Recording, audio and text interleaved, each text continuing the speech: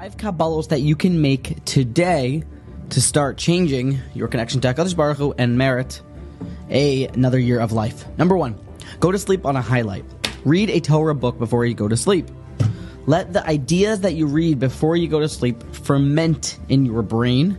Let the ideas that you learn bounce around your head while you're sleeping. It can really create some solid dividends in your life. And I mean by reading something light, reading a daily structured book, a living emunah with your spouse or by yourself before you go to sleep, a Chavetz Chaim, a day-to-day type of thing. Very, very worth the investment. Number 2, wake up properly.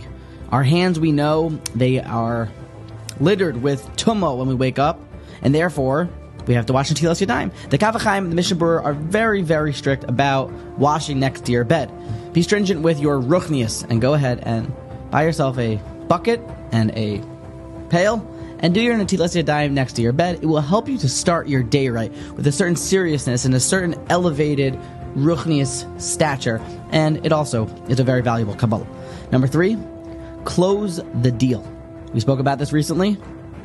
You should be particular about Aleinu l'shabeach la'adon hakol. It's the tefillah that is often forgotten, sometimes said as we are running out the door. Try to be scrupulous with your Aleinu and finish the deal. Number 4, Seder. Be particular about the order in your day. They were very makbid about this in Kelm, and we try to talk about this often. Try to keep order in your day. How can you do that? Only daven at your makom kavua.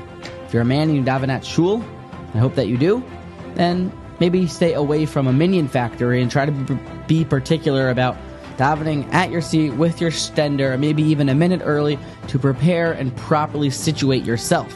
And the last but not least, gratitude. Say Modeh Ani out loud. Scream it when you wake up. Don't wake anybody else up if somebody might hear you. But Modeh Ani lefanecha.